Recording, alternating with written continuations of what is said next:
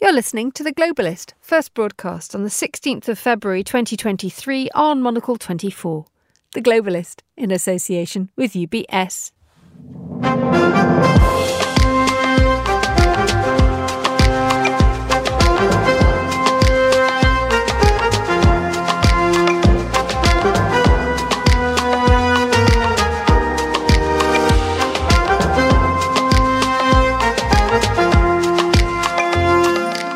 Live from London, this is The Globalist with me, Emma Nelson. A very warm welcome to today's programme. Coming up, a meeting of two hardline minds as China's President Xi hosts Iran's Ebrahim Raisi.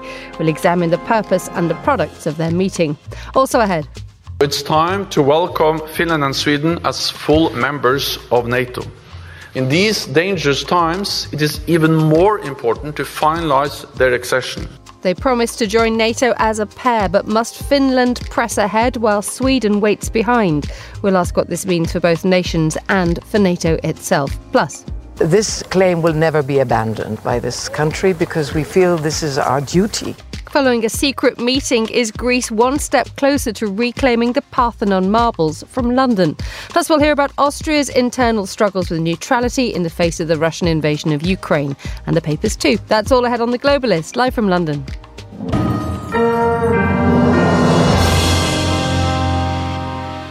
First, a quick look at what else is happening in today's news. The president of the World Bank, David Malpass, is to step down a year early. Mr. Malpass was criticised as a climate change denier.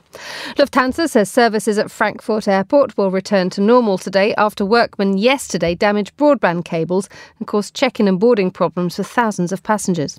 And tributes have been paid to one of Hollywood's most glamorous actors, Raquel Welch, who's died aged 82. Stay tuned to Monocle 24 throughout the day for more on these stories. But first, what could two of the world's most hardline leaders possibly have to say to each other at a meeting? Well, Iran's President Ebrahim Raisi is in Beijing for a 3-day trip to meet Xi Jinping. It's President Raisi's first state visit to China and the first trip of its kind by an Iranian president in 2 decades. China's promised investment and support, but what will it want in return? Well, I'm joined now by Steve Tsang, who's director of the China Institute at SOAS here in London, and by Sanam Vakil, who's Deputy Director of the Middle East and North Africa Programme at Chatham House, also here in the UK. A very good morning to you both. Good morning. Morning. Sanam, if I can start with you, just explain to us what is the purpose of President Raisi's visit? The 3-day visit is part of the bilateral relations between Tehran and Beijing. These relations are long-standing and have been very important to both sides from a commercial but also from a strategic perspective. In 2020, Iran and China signed a 20-year agreement that was supposed to result also in 400 billion of investment into Iran, and the Iranian government that is beset with maximum pressure U.S. sanctions since the Trump administration is very frustrated that the Chinese have not injected as much investment in Iran, and Beijing is much more cautious about its engagement with Iran because of these sanctions. And that's one of the reasons for the visit. Steve, just elaborate a little bit more about that, this cautiousness that China is feeling towards Iran. It's an interesting state, isn't it? Because China feels under constant pressure from America. Iran is under sanctions from America. So you get that situation where it's my enemy's enemy is my friend.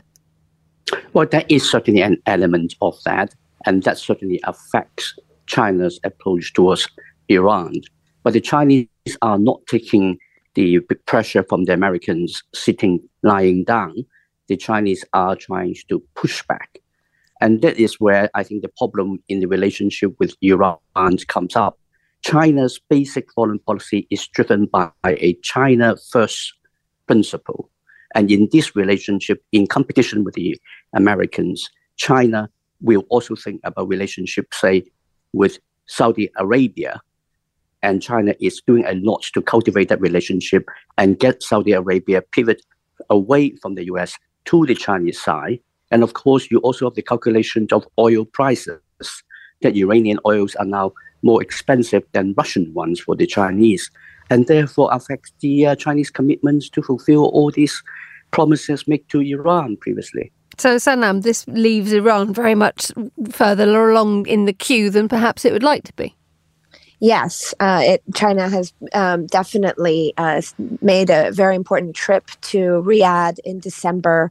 As part of that trip, it engaged very broadly with all of the Gulf Arab states. It made a very surprising statement from Iran's side about an island dispute in the Persian Gulf between the UAE and Saudi Arabia and Iran, suggesting that dispute should be resolved, and that was taken quite badly in Tehran. So this trip, and Raisi, the Iranian president, who hasn't traveled abroad, is sanctioned for human rights abuses. And after 5 months of protests inside Iran, sees this trip as really important to deliver economic as well as these strategic objectives for a state that has been very much publicly humiliated in the international community. Steve, just talk to us a little bit more about the fact that the big headline that's coming out of this meeting isn't about investment, and it isn't about an alliance in the face of sort of mutual foes. It's a call by President Xi for the Iran nuclear deal to be resurrected and to be put back into action, something which the Americans now desperately want to happen after Donald Trump had withdrawn it. What's China's role in this? Well, the Chinese government is projecting itself as having played a much more significant role in the Western deal with Iran over the nuclear program. And since they didn't actually do very much, and since the deal wasn't going anywhere, and before Raisi's visits to Beijing, Xi Jinping can actually make big promises and say that we will do something about this. That puts him in a strong moral position without necessarily having to pay any price for it. Because if it doesn't happen, then China can blame it on the Americans and the Europeans for not doing what is needed to revive the deal. And Sanam, how much will Raisi listen to those calls from President Xi? Well, for Iran, having China at least rhetorically talk about the JCPOA, the Iran nuclear agreement, and it is important. We seem to have lost Sanam there, so I'll return to Steve. Steve, just tell us a little bit about the characters of those two men. We have President Xi, who's obviously unafraid to sort of lead the way in terms of the narrative that he wants to push. But these are two men who are not afraid to take a very hard-line view on their people. But do we know what kind of personal relationship these two men have, if indeed they have one? Well, I am not aware that they have a particularly strong personal relationship, not like between Xi Jinping and Putin, where there is genuine mutual admiration for each other. And Xi Jinping would be very much aware that even though Raisi is the president of the Iranian Republic, he is not the supreme leader in Iran in the way that Xi Jinping is the supreme leader in China. So he will accept that formally Raisi is his opposite number, but he's not necessarily accepting him as his equal.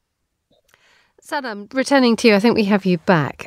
Yes. We were talking about a 20-year agreement, a $400 billion investment that was supposed to be happening with China and into Iran.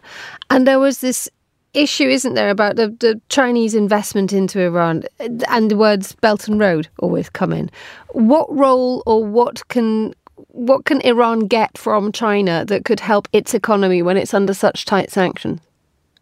This is where I was cut off earlier. I think that the rhetorical support that Beijing is lending to the Iran nuclear agreement is important. While Iran has been under protests as well, it has been harder for the international community to think about publicly engaging with the Islamic Republic. It has Tehran has brutally repressed its people. Alongside that, it chose to send unmanned aerial vehicles, UAVs, to support Moscow in its war against Ukraine. And this decision as well has made it, again, a bit more challenging for Western states to sit down with Iran over its nuclear program. So Beijing's role in elevating the JCPOA is important. And should there be a return to diplomacy, this would suit Tehran as well as Beijing, because the lifting of sanctions and the arrival or revival of the JCPOA would be important to reinvigorate Chinese investment back into Iran. Chinese companies are quite cautious about investing and circumventing U.S. sanctions, and that is the biggest obstacle. Steve, the JCPOA, the nuclear deal, is far from revived fully. It is beset with problems. So if the nuclear deal fails, what does China do with Iran? Does it continue to invest? Does it have any Belt and Road interest in Iran? Or is it just another country which doesn't necessarily figure enormously in its agenda? Actually, Iran does figure in China's agenda. Iran does matter. It may matter a bit less at the moment than Russia or the Saudi Arabia and some of the Arabic states for the moment. But overall, China does want to have a good, strong relationship with Iran. It just does not necessarily want to deliver on all its promises if the delivery of the promises don't advance China's own interests, both strategic as well as economic. Steve Tsang and Sanam Vakil, thank you both so much for joining us on Monocle 24. You're listening to The Globalist.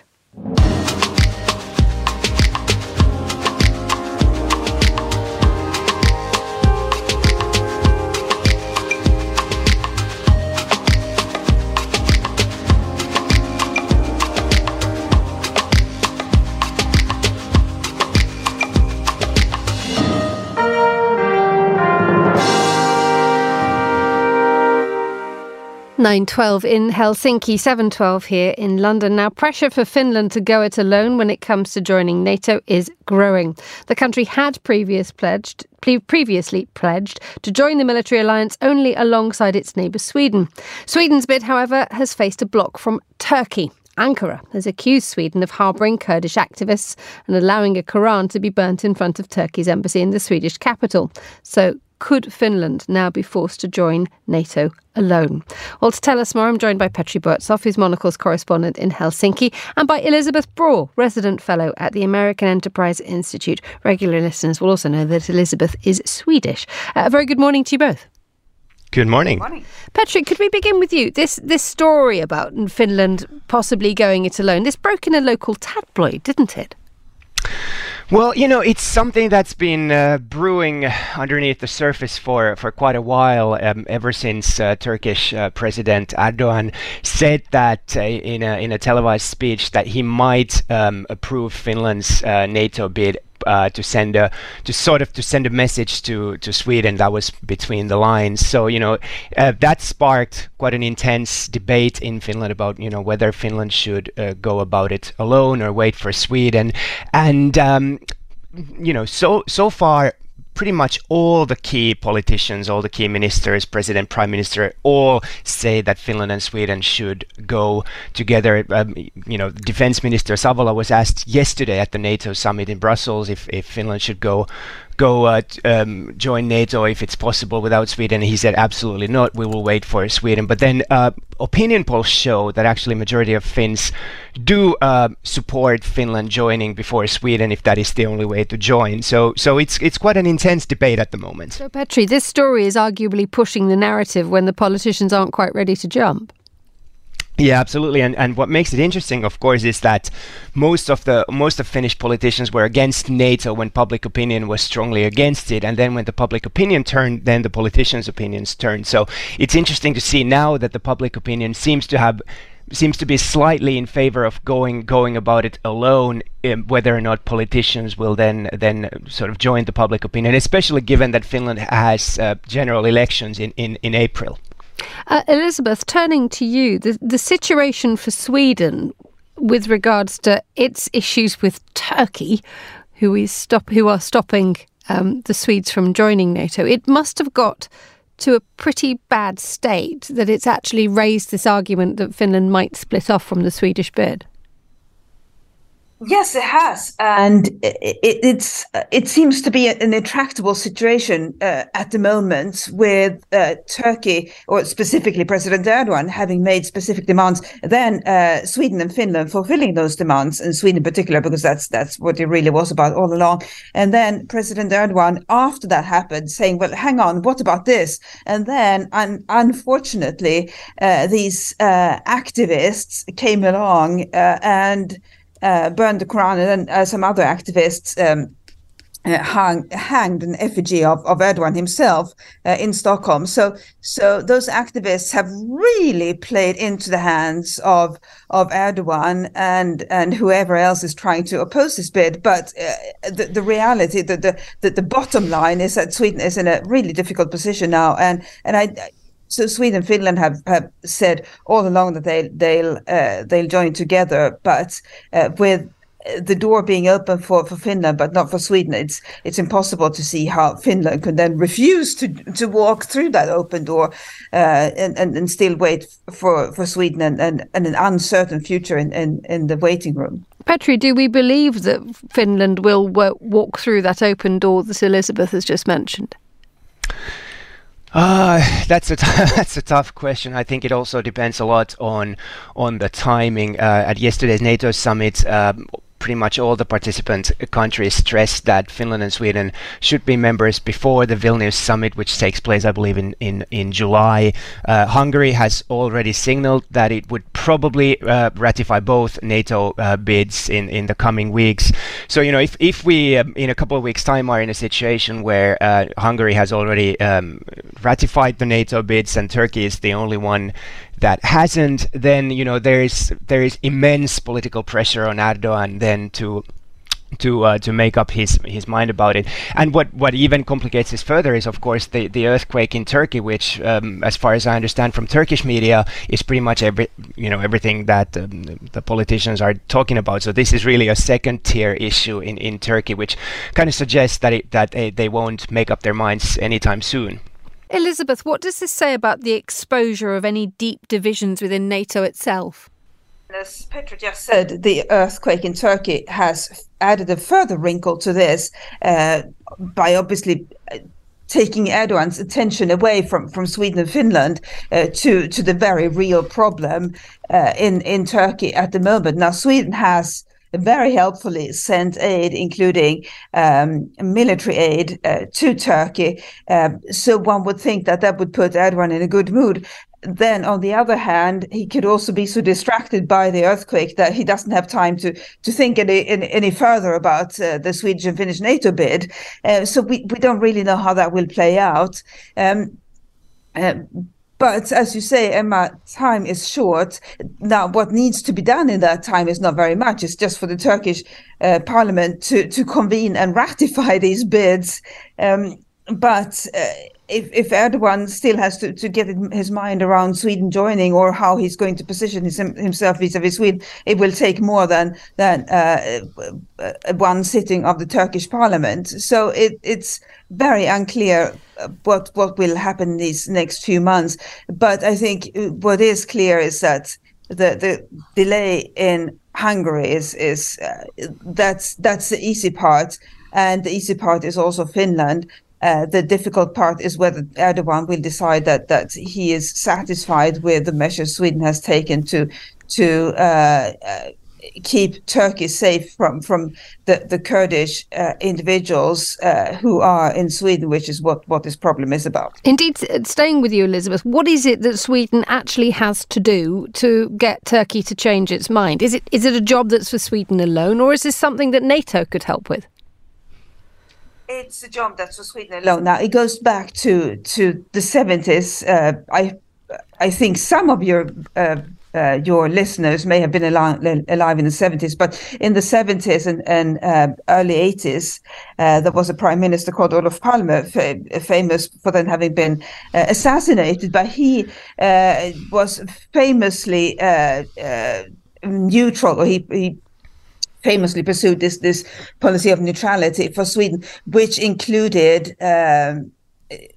the ability to receive asylum seekers from all kinds of wars around the world, when other countries were careful not to, or didn't want to that actively receive asylum seekers from wars that were politically complicated. Sweden did receive such asylum seekers, and they included Kurdish activists. And Sweden has had a large Kurdish community ever since, including a number of people who have been politically extremely active, and that is what aggravates Erdogan. And Sweden promised in the declaration, or in the agreement that it and Finland and Turkey signed in the summer, that it would work with Turkey on the cases where the Kurdish individuals are being sought by Turkey for crimes. And Sweden says it has done that,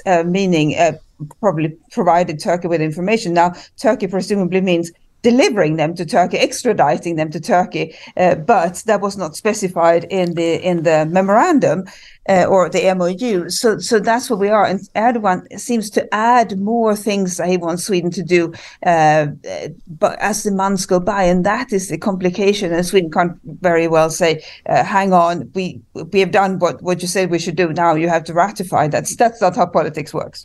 Petri, just going back to the relationship between Finland and Sweden, it is being reported that Sweden has given its permission for Finland to go it alone.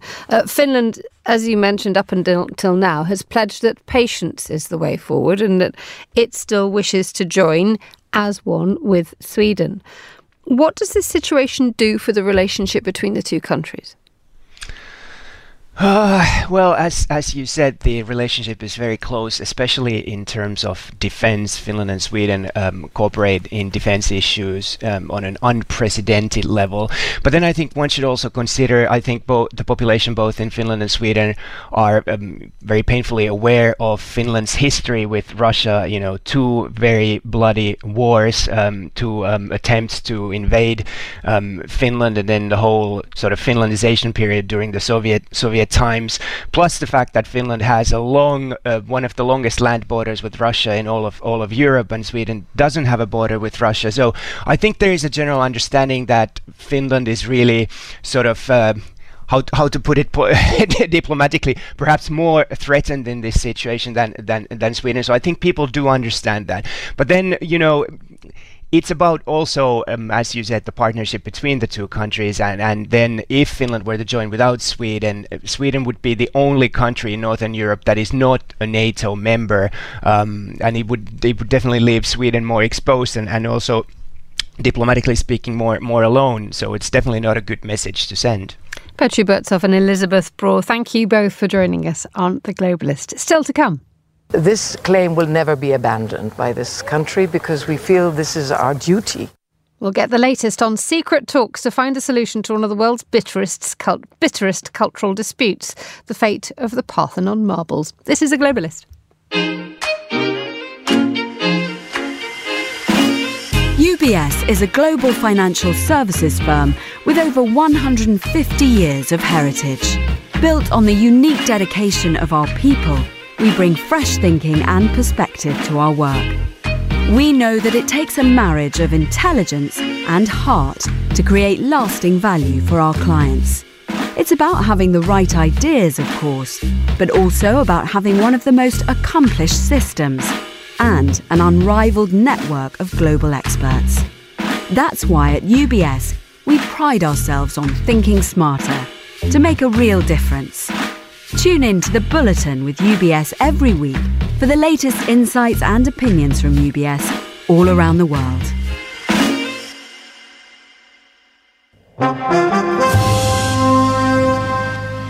9:24 in Athens. Now, there is a gap, and it's a considerable one, in the Acropolis Museum in Athens. It's waiting to be filled by the strip of the Parthenon marbles currently on display here at the British Museum in London. It's a long narrative strip portraying parts of the procession of the festival celebrating the birthday of the goddess Athena. Or the long narrative of Greece's attempts to oblige the UK to return the marbles has taken a step forward, with Greece's Prime Minister and the current chair of the British Museum, George Osborne, exploring a potential deal. Well, I'm joined now by George Parker, political editor at the Financial Times, who's recently written about this. Very good morning to you, George. Morning. Now, this all stems from secret talks apparently held between the Prime Minister of Greece and the chair of the British Museum. Not so secret now. No. Well, they've held 2 rounds of talks in London at the Berkeley Hotel in Mayfair, which is the hotel favoured by Kyriakos Mitsotakis, the Greek Prime Minister, when he's in London. First one was in November 21 and then followed up a year later. And basically what they're talking about is a really interesting way to try and break the deadlock in the world's longest running cultural dispute, which is where should the so-called Elgin marbles, officially called the Parthenon sculptures, be located. And they've come up with a halfway house, or at least George Osborne's offered the possibility of a halfway house, where there's a sort of cultural exchange where the British Museum sends part of the sculptures back to Athens in exchange for some Greek treasures coming the other way. And gradually over time, as trust builds up, more and more of the marbles head in the other direction. Yeah, your article called it one of the world's bitterest political and cultural disputes. This dates back obviously since parts of the Parthenon marbles were hacked from the Acropolis by Lord Elgin. How much damage has it actually done to Greek-British relations? Well, it's been a running sore for the best part of 200 years, and you described the way in which the marbles were removed. Lord Byron, the Romantic poet, was one of the biggest critics of the way this was handled at the time, and someone was saying in the article I wrote was saying that the Greeks have had better PR ever since Lord Byron, and I think that's probably true. But no, it's been a long-standing issue. Every time a Greek and British Prime Minister meets, the subject of the Parthenon sculptures comes up. And it has undermined trust and confidence for sure. So now we have a very interesting situation where we have a Prime Minister and we have the former Chancellor of the Exchequer here in the United Kingdom, who's now chair of the British Museum, George Osborne, getting on well as 2 men sitting in a room. And one wonders, I think the Prime Minister of Greece said we have a chance to make history here. One wonders how much personal ego is involved in this. Well, there's always ego in politics, and that's the reason I was particularly interested in this story, because it's so political. It's politics in its rawest form, really. And the two of them get on well. They both come from similar backgrounds. And you said George Osborne was a former Chancellor of the Exchequer. Mitsotakis worked in London. He worked for Goldman Sachs, I think, or McKinsey's rather. And they both were roughly the same age, technocratic. And look, they both see a chance to make history here, to solve a conundrum which is basically bedeviled relations, as we were discussing, for 200 years, and where a solution at least does seem to be sort of coming into view. What's interesting, though, is that cynical commentators might suggest that George Osborne would quite like to seize a little bit of light in the current melee of British politics. What would you say to that? Well, that's true. I mean, I was speaking to someone in the sort of cultural world in London who said that George Osborne couldn't resist the drama. The Greek Prime Minister's motorcade turns up, the blue lights are flashing, and George sees his chance to be back on the stage. I think there's a bit of that. I think the other thing, of course, is that George Osborne now is running, a huge institution. It's not, he's not the Chancellor of the Exchequer, but the British Museum is one of the biggest cultural centres in the world. It attracts huge numbers of visitors. He's also in charge of a massive £1 billion restoration of the museum. So he needs to raise money. And if he can somehow solve this conundrum, I'm sure it will make the fundraising that little bit easier for him. There is one rather large grain of sand in the ointment, which is the 1963 Act of Parliament, which stops the British Museum from actually giving the marbles back.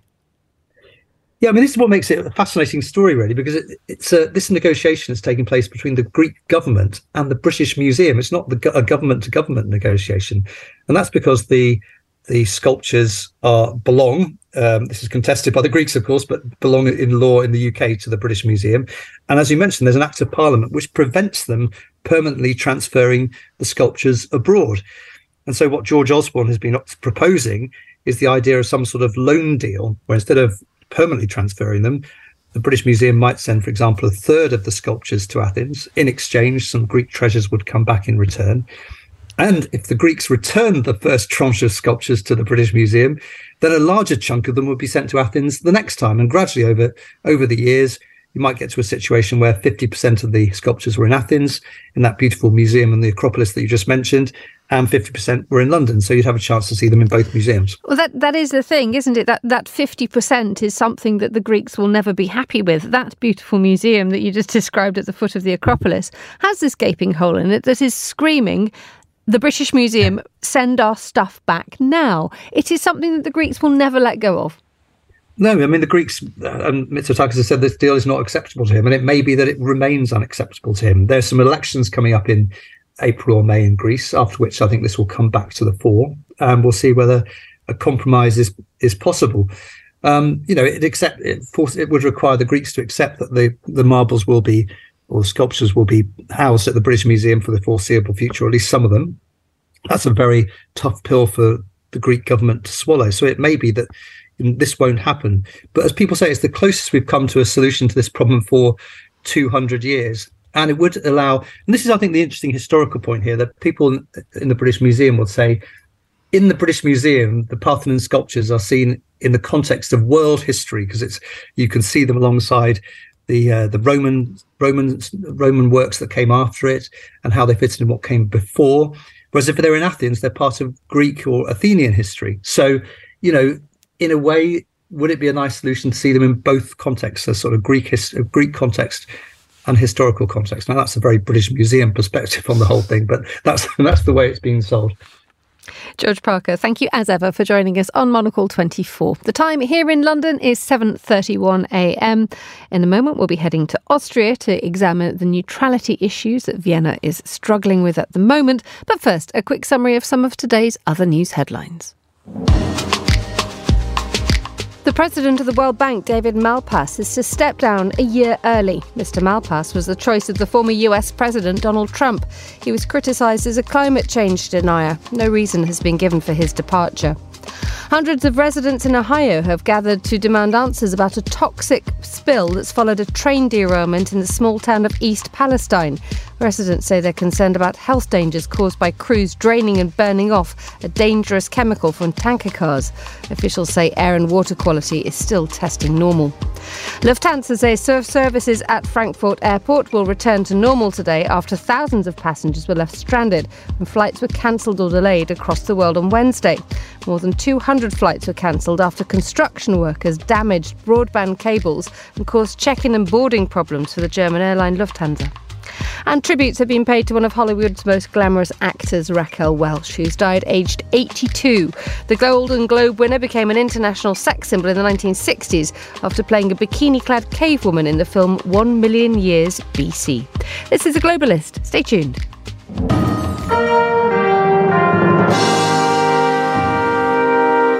8:33 in Vienna, which is where we head now. Neutrality was a condition of Austria gaining independence after the Second World War. It's enshrined in its constitution. But since Russia invaded Ukraine, there's been renewed debate about it. And in the meantime, Austria's defence ministry has seen its budget massively increase to a total of 16 billion euros until 2026. Well, to explain everything, Monocle's correspondent in the Austrian capital, Alexei Koroliov, sent us this report. Es fühlt sich weit, weit weg an. Weit weg wie aus einem anderen Leben. Das Leben aller Austrian President Alexander van der Bellen, speaking in Kyiv 2 weeks ago. Genau einem Jahr seit dem 24. Februar ein komplett anderes geworden. Und dieser schreckliche, durch Putin Austria will always stand with Ukraine, he said. But he was also careful to mention something else. Österreich ist ein neutrales Land. Militärische Neutralität bedeutet aber nicht, Austria is neutral and will not help militarily. Staat in Europa einen anderen überfällt, werden wir uns niemals. It's like a coward would act. You're being protected by the others, but officially you're saying you're neutral. Christian Böhmer is an editor at the Austrian daily Der Kurier. In a recent column, he asked if Austria should rethink its neutrality. In the Cold War, we said, okay, we're in between. There are two blocks, the Americans and the Russians, and we're in between. They won't harm us because they have bigger interests. But the interesting thing about this is that the other part, meaning that we have to be able to defend ourselves, this one is not so popular in Austria. In fact, we didn't think much about it because, to say it quite plainly, we thought, well, we're in between the big countries, we're surrounded by friends. That's why we did not spend much money on our military. And now the war in Ukraine brings up this question again. But in Austria, we spend a lot of money on schools and social welfare and other very important things. So it was, and it still is, quite unpopular to invest in arms, basically. But that's the case. Neutrality may be enshrined in the Austrian constitution, Article 23J to be exact, but there's a little-known legal loophole. My name is Christoph Schwarz. I'm a research fellow at the Austrian Institute for European and Security Policy. I think what many people in Austria are not aware of is that when Austria joined the EU, it also changed its constitutional law in reference to neutrality, which means that when it comes to activities of the EU where Austria is a member of, Austrian neutrality law does not apply anymore. In practical terms, this means that Austria could send lethal aid to Ukraine without infringing its neutral status. But as Christoph Schwarz explains, that is not likely to happen anytime soon. I'm somebody who thinks that, especially if you think about the dramatic changes that have been happening in the world, that there would be an urgency to also rethink Austria's security and defense policy. But if you look at what politicians have been saying over the past months since the outbreak of the war in Ukraine, there is really no willingness to engage the topic in any sense. So in May of last year, shortly after the outbreak of the war, the Austrian Chancellor Karl Nehammer said Austria was, is, and will remain neutral, and that's the end of the debate. Neutrality was not embraced with open arms from the very first day, but Austrians grew to like it and enjoy its benefits very much. And I think Austria got pretty comfortable being safely nested into the EU and not have to deal with questions of foreign policy so much anymore. Neutrality is considered an essential part of Austrian national identity, and initiatives to drop it have so far come to nothing. But as the war in Ukraine continues, attitudes and legal frameworks may yet change. For Monocle in Vienna, I'm Alexei Korolyov. And our thanks to Monocle's Vienna correspondent Alexei Korolyov there. You're listening to The Globalist on Monocle 24.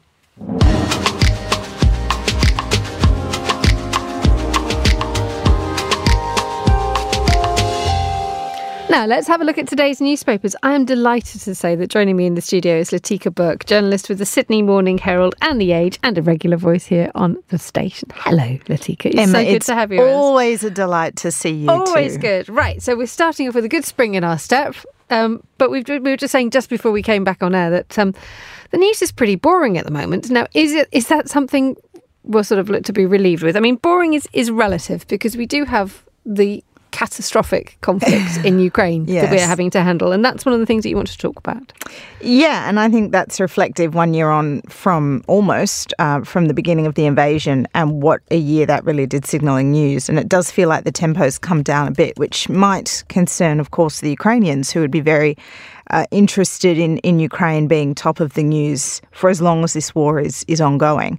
And that's certainly the case today, because the IISS, a very good think tank down at Temple, have released their global military balance, which is basically a catalogue of what they have calculated and estimated to the best of their sourcing and knowledge of all the world's military capabilities. And they have found that since the invasion, Russia has lost about half of its battle tanks. And you might remember, Emma, when the war began, there was all of that quite extraordinary, but also at many times comical footage that the Ukrainians were releasing of themselves towing away abandoned or destroyed or disrupted Russian tanks. And then, of course, taking them over themselves. So they'll paint over the Z and rework them and then turn that fire back on the Russians, which is just one of the many, many ways that Ukrainian innovation has impressed its allies and allowed the the supply of more stocks. So the IISS says that even though Russia has lost half of its tank capability, they have such a stockpile. Granted, not all of it's great kit. A lot of this is Soviet era now, but it means they're still able to dip into that stockpile. And they have estimated that they predict another bloody year on the battlefield and perhaps up to 200,000 lives lost on either side. So it doesn't spell a loss of consequence in terms of bringing this war to an end, but it certainly is a good number to have out there at the start of 1 year on. Indeed. It's an astonishing thought to think that, and this is being borne out in the article in The Guardian that you're bringing to our attention, is that Russian troops had anticipated being welcomed in Ukraine. They were far from suggesting that they were going to have to dip into their Cold War reserves. But it says two things, perhaps arguably, that Russia was not as prepared as it thought it was. But secondly, Russia is in it for the long term here. Yes, and I think the UK Defence Intelligence Agency actually puts out this information very well, and lately they've been talking about how the Russians have been making gains of 100 metres per day or per week, and it doesn't sound like much, but it is an advance, and you get 10 of those and suddenly they've created another kilometre in the front line. But in the Times today, there is also this discussion amongst NATO defence ministers who met this week, saying that for every 100 metres gained, the Russians are losing 2,000 lives.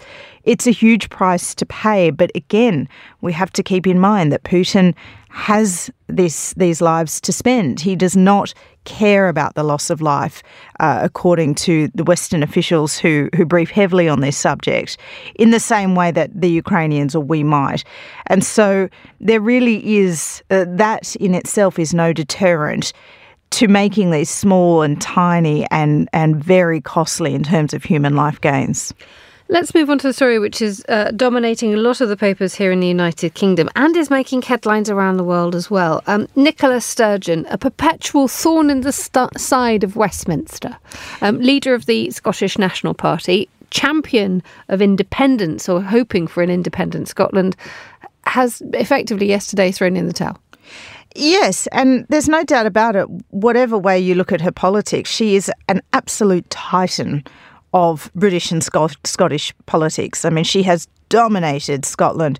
She has made the SNP the most popular party in Scotland for so long, and came quite close to leading it to independence, but not close enough. And really, that's at the very heart of this. And she announces her resignation quite surprisingly, but not after, there has been a lot of pressure on Sturgeon to go. There's been a lot of infighting, a lot of leaking against her. So we knew this was coming to a head, that it would come to a head yesterday morning at the time she announced her departure. No, nobody was necessarily expecting that yesterday. And she herself was very emotional as she announces her retirement. And I have to say, full credit to her. She has left with the self-awareness that she says she is no longer the person that can lead Scotland to independence, and acknowledges that she herself had become a very polarising figure. Now, I picked out the Telegraph's copy today on this story because they have gone for the most politically charged lead here, which is that they believe she's been brought down over, quote, her radical approach to transgender rights, end quote. And this refers to the law that's since been vetoed by Westminster, but that would have allowed 16-year-olds to self-identify on their gender without consulting a doctor. Now, that, of course, has caused, there's a huge furious row about this, obviously, in the public. And now party sources in the SNP have told the Telegraph they expect this to be dropped like a hot potato, get it off the front pages and move on. So we'll see whether that is actually the reason, but I do feel like that might be the straw rather than the load on the camel's back. Indeed. The load had been coming for some time. Absolutely, and this is what she said. I mean, the description of how political life in the last 10 years has become brutal. Borne out, you go for the Telegraph. The bit that I've spotted out was CNN highlighted the fact that that Nicola Sturgeon was involved in one of the world's most entertaining political feuds, namely between her and Donald Trump. she said goodbye, and then Donald Trump said, good riddance to a leader who's a failed woke extremist and a crazed leftist, ridiculing her over a controversy over transgender rights law that you just spoken about. She had called... But she'd bade Trump cheerio with a vernacular equivalent of good riddance, don't haste ye back, when he was when he left office. And it was all to do with a row over a golf course, wasn't it? Do you think it's something to do with them being redheads? I have no idea. Fiery gingers. That was it. But I think this is the fact that he was trying to block the construction of a wind farm that was supposed to be near the coast of his golfing resort. It's one of those arguments that it's the departure of a very, very strong leader. That's for sure. Oh, and it could be really the end of an era. And who knows what this means for the SNP? I mean, the SNP for so many people has been Nicola Sturgeon. It also suggests, and this has been written as well in the last 24 hours, that Nicola Sturgeon, in her singular adherence to issues such as Scottish independence, she belongs arguably to a part of political history in Britain which is perhaps becoming just that, history, insofar as the polemicist, the firebrands, the single issue, the Boris Johnsons of this world who would thump a tub at any cost. And there's been a suggestion that perhaps, and many would say welcome, British politics might be cooling down a little. Moderation is back in fashion. Possibly. Amen, Emma. Dare I say it? And for someone who covers it quite closely, what would you say to that? Look, I do think we're seeing more moderates come back into power. You're seeing that obviously in the United States, where Biden has calmed things. You're seeing that in Australia as well, where Labor was elected and is running a much more centrist government. I think you're definitely seeing that in Rishi Sunak, who has embraced boredom. And it's no bad thing. Really, it's no bad thing. I think we as a public, and certainly we in the media, have become very, very used and perhaps addicted to the chaos of the last decade. And that is a destructive thing, I think. And we've got to be, I mean, sometimes I pine for those days of the 90s where I grew up thinking, gosh, the world's a bit boring and I'm going to be a journalist. Roll on 20 years later, and here we are. Latika Burke, ready to have a good night's sleep, I hope, after a few years of turmoil. Thank you so much for joining us on Monocle 24. You were The Globalist. UBS has over 900 investment analysts from over 100 different countries. Over 900 of the sharpest minds and freshest thinkers in the world of finance today. To find out how we could help you, contact us at ubs.com.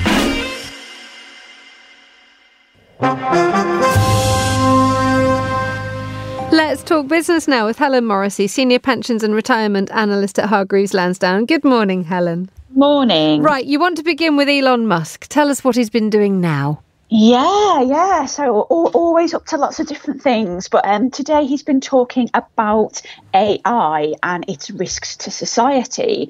So speaking at an event quite recently, he called AI one of the biggest risks to the future of civilization. And he's calling on it to be regulated. So he says the development, he was talking about ChatGPT, which has been all over the news at the moment. And he was saying how it shows how advanced AI has become and that it is something that we should all be worried about. But the interesting thing here is that Musk is the co-founder of OpenAI, which is the startup that actually developed ChatGPT, even though he's no longer involved with that company. So just to recap, ChatGPT is a tool which speaks in the most human-like way, which has thus been created. It has a large language model, doesn't it, which is programmed to understand human language and generate responses based on enormous bodies of data. What is Elon Musk so worried about, having actually created this? Yeah, I think it's quite interesting. So he's just saying that its development needs to be regulated, and he's spoken about this, over a period of time. So he once actually said artificial intelligence is far more dangerous. He said even the nuclear warheads. Now, I think the interesting thing with ChatGPT is that, as you say, it is so incredibly powerful, and the responses that it generates. I think there's kind of been a lot of concern about its potential to kind of impact the job market over the coming years, because there are maybe like certain jobs that people are currently doing now, that something like this technology could be harnessed to do in future. So it has the potential to kind of massively change the way that we live our lives. Which is an unusual approach to take, given the fact that the first thing you did at Twitter was to get rid of lots and lots of people, which is what AI is going to hope, or what is thought to be replacing lots of workers. Now, let's move on to a story about Brenntag, a company which was founded almost a century and a half ago as an egg trader in Berlin, has become an enormous player in a very large breakup of a big company. Yeah. So basically, we're seeing kind of activist investors renewing their efforts to try and break up some of Germany's most long-standing companies. And, as you say, Brenntag, founded in 1874, a huge company, starts out life, as you say, in eggs. It's now a big chemical distributor. They've become the latest target of these investors who are calling for it to spin off its specialties unit. Now, they're the latest in a string of companies, including Bayer, ThyssenKrupp as well. They've seen similar demands to release value from these investors. Now, I think what it is that many of these were founded in the 19th century. They're enormous corporations. They've accumulated a lot of businesses over the years. And I think the view is that they've become quite unwieldy. Now, these investors see streamlining as a good route to reviving share prices, particularly as Germany looks to emerge from the energy crisis. Germany's index did put in the worst performance of any major European stock market over the past year. It only rose 2%. So I think the view here is that if we could get some streamlining of some of these big companies, it could revive fortunes. Okay, let's move to KPMG. It is cutting stuff. Yeah, so they're the latest, big company, the first of the big four accountancy firms to announce that they're looking to cut staff, and this is in the US. Now, we believe it's going to be close to 2% of its workforce. This is according to reports in the FT, and they joined several other financial firms who've slashed jobs in recent months. So we've seen major, Wall Street banks doing it, asset managers, fintechs, and again, this is amid a very kind of turbulent macroeconomic environment. Consumers who have been put under a lot of pressure during this ongoing cost of living crisis, soaring inflation. And so we believe that these cuts at KPMG could affect close to 700 people. And what effect will that have on KPMG in sort of like the wider accounting big four? Because it's Ernst & Young, Deloitte, KPMG and PricewaterhouseCoopers. Will that allow KPMG to become more lean, or is it to keep up with the others?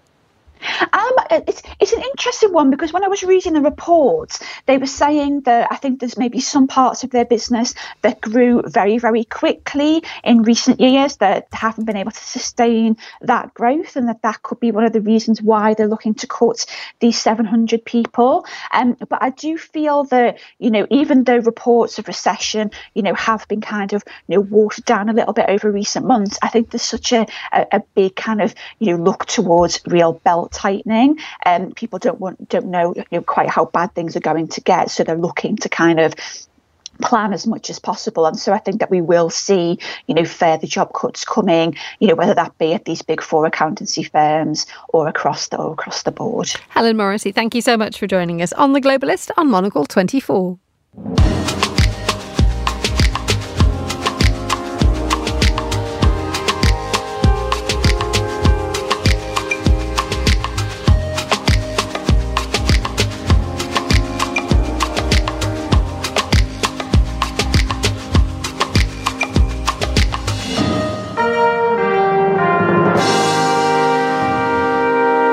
Finally, India gets its first museum in a decade this week with the opening of the Museum of Art and Photography in Bangalore. And joining me from Bangalore is Abhishek Poddar, who's the founder of the Museum of Art and Photography in Bangalore. Abhishek, I should do your museum a little bit more service by being able to pronounce it correctly. It opens this week. Welcome to Monocle 24. How are you feeling? Thank you for having me here. I'm feeling great and looking forward to the opening very much. So, and I'll make it easier for you. You can just call it MAP. I'm delighted you say that. You gave me permission to do that. So, MAP, tell us a little bit about it. So this is a new museum opening in Bangalore. In fact, it would be possibly one of the only museums open in the recent past in India. And it spans about 2,000 years of Indian history and culture.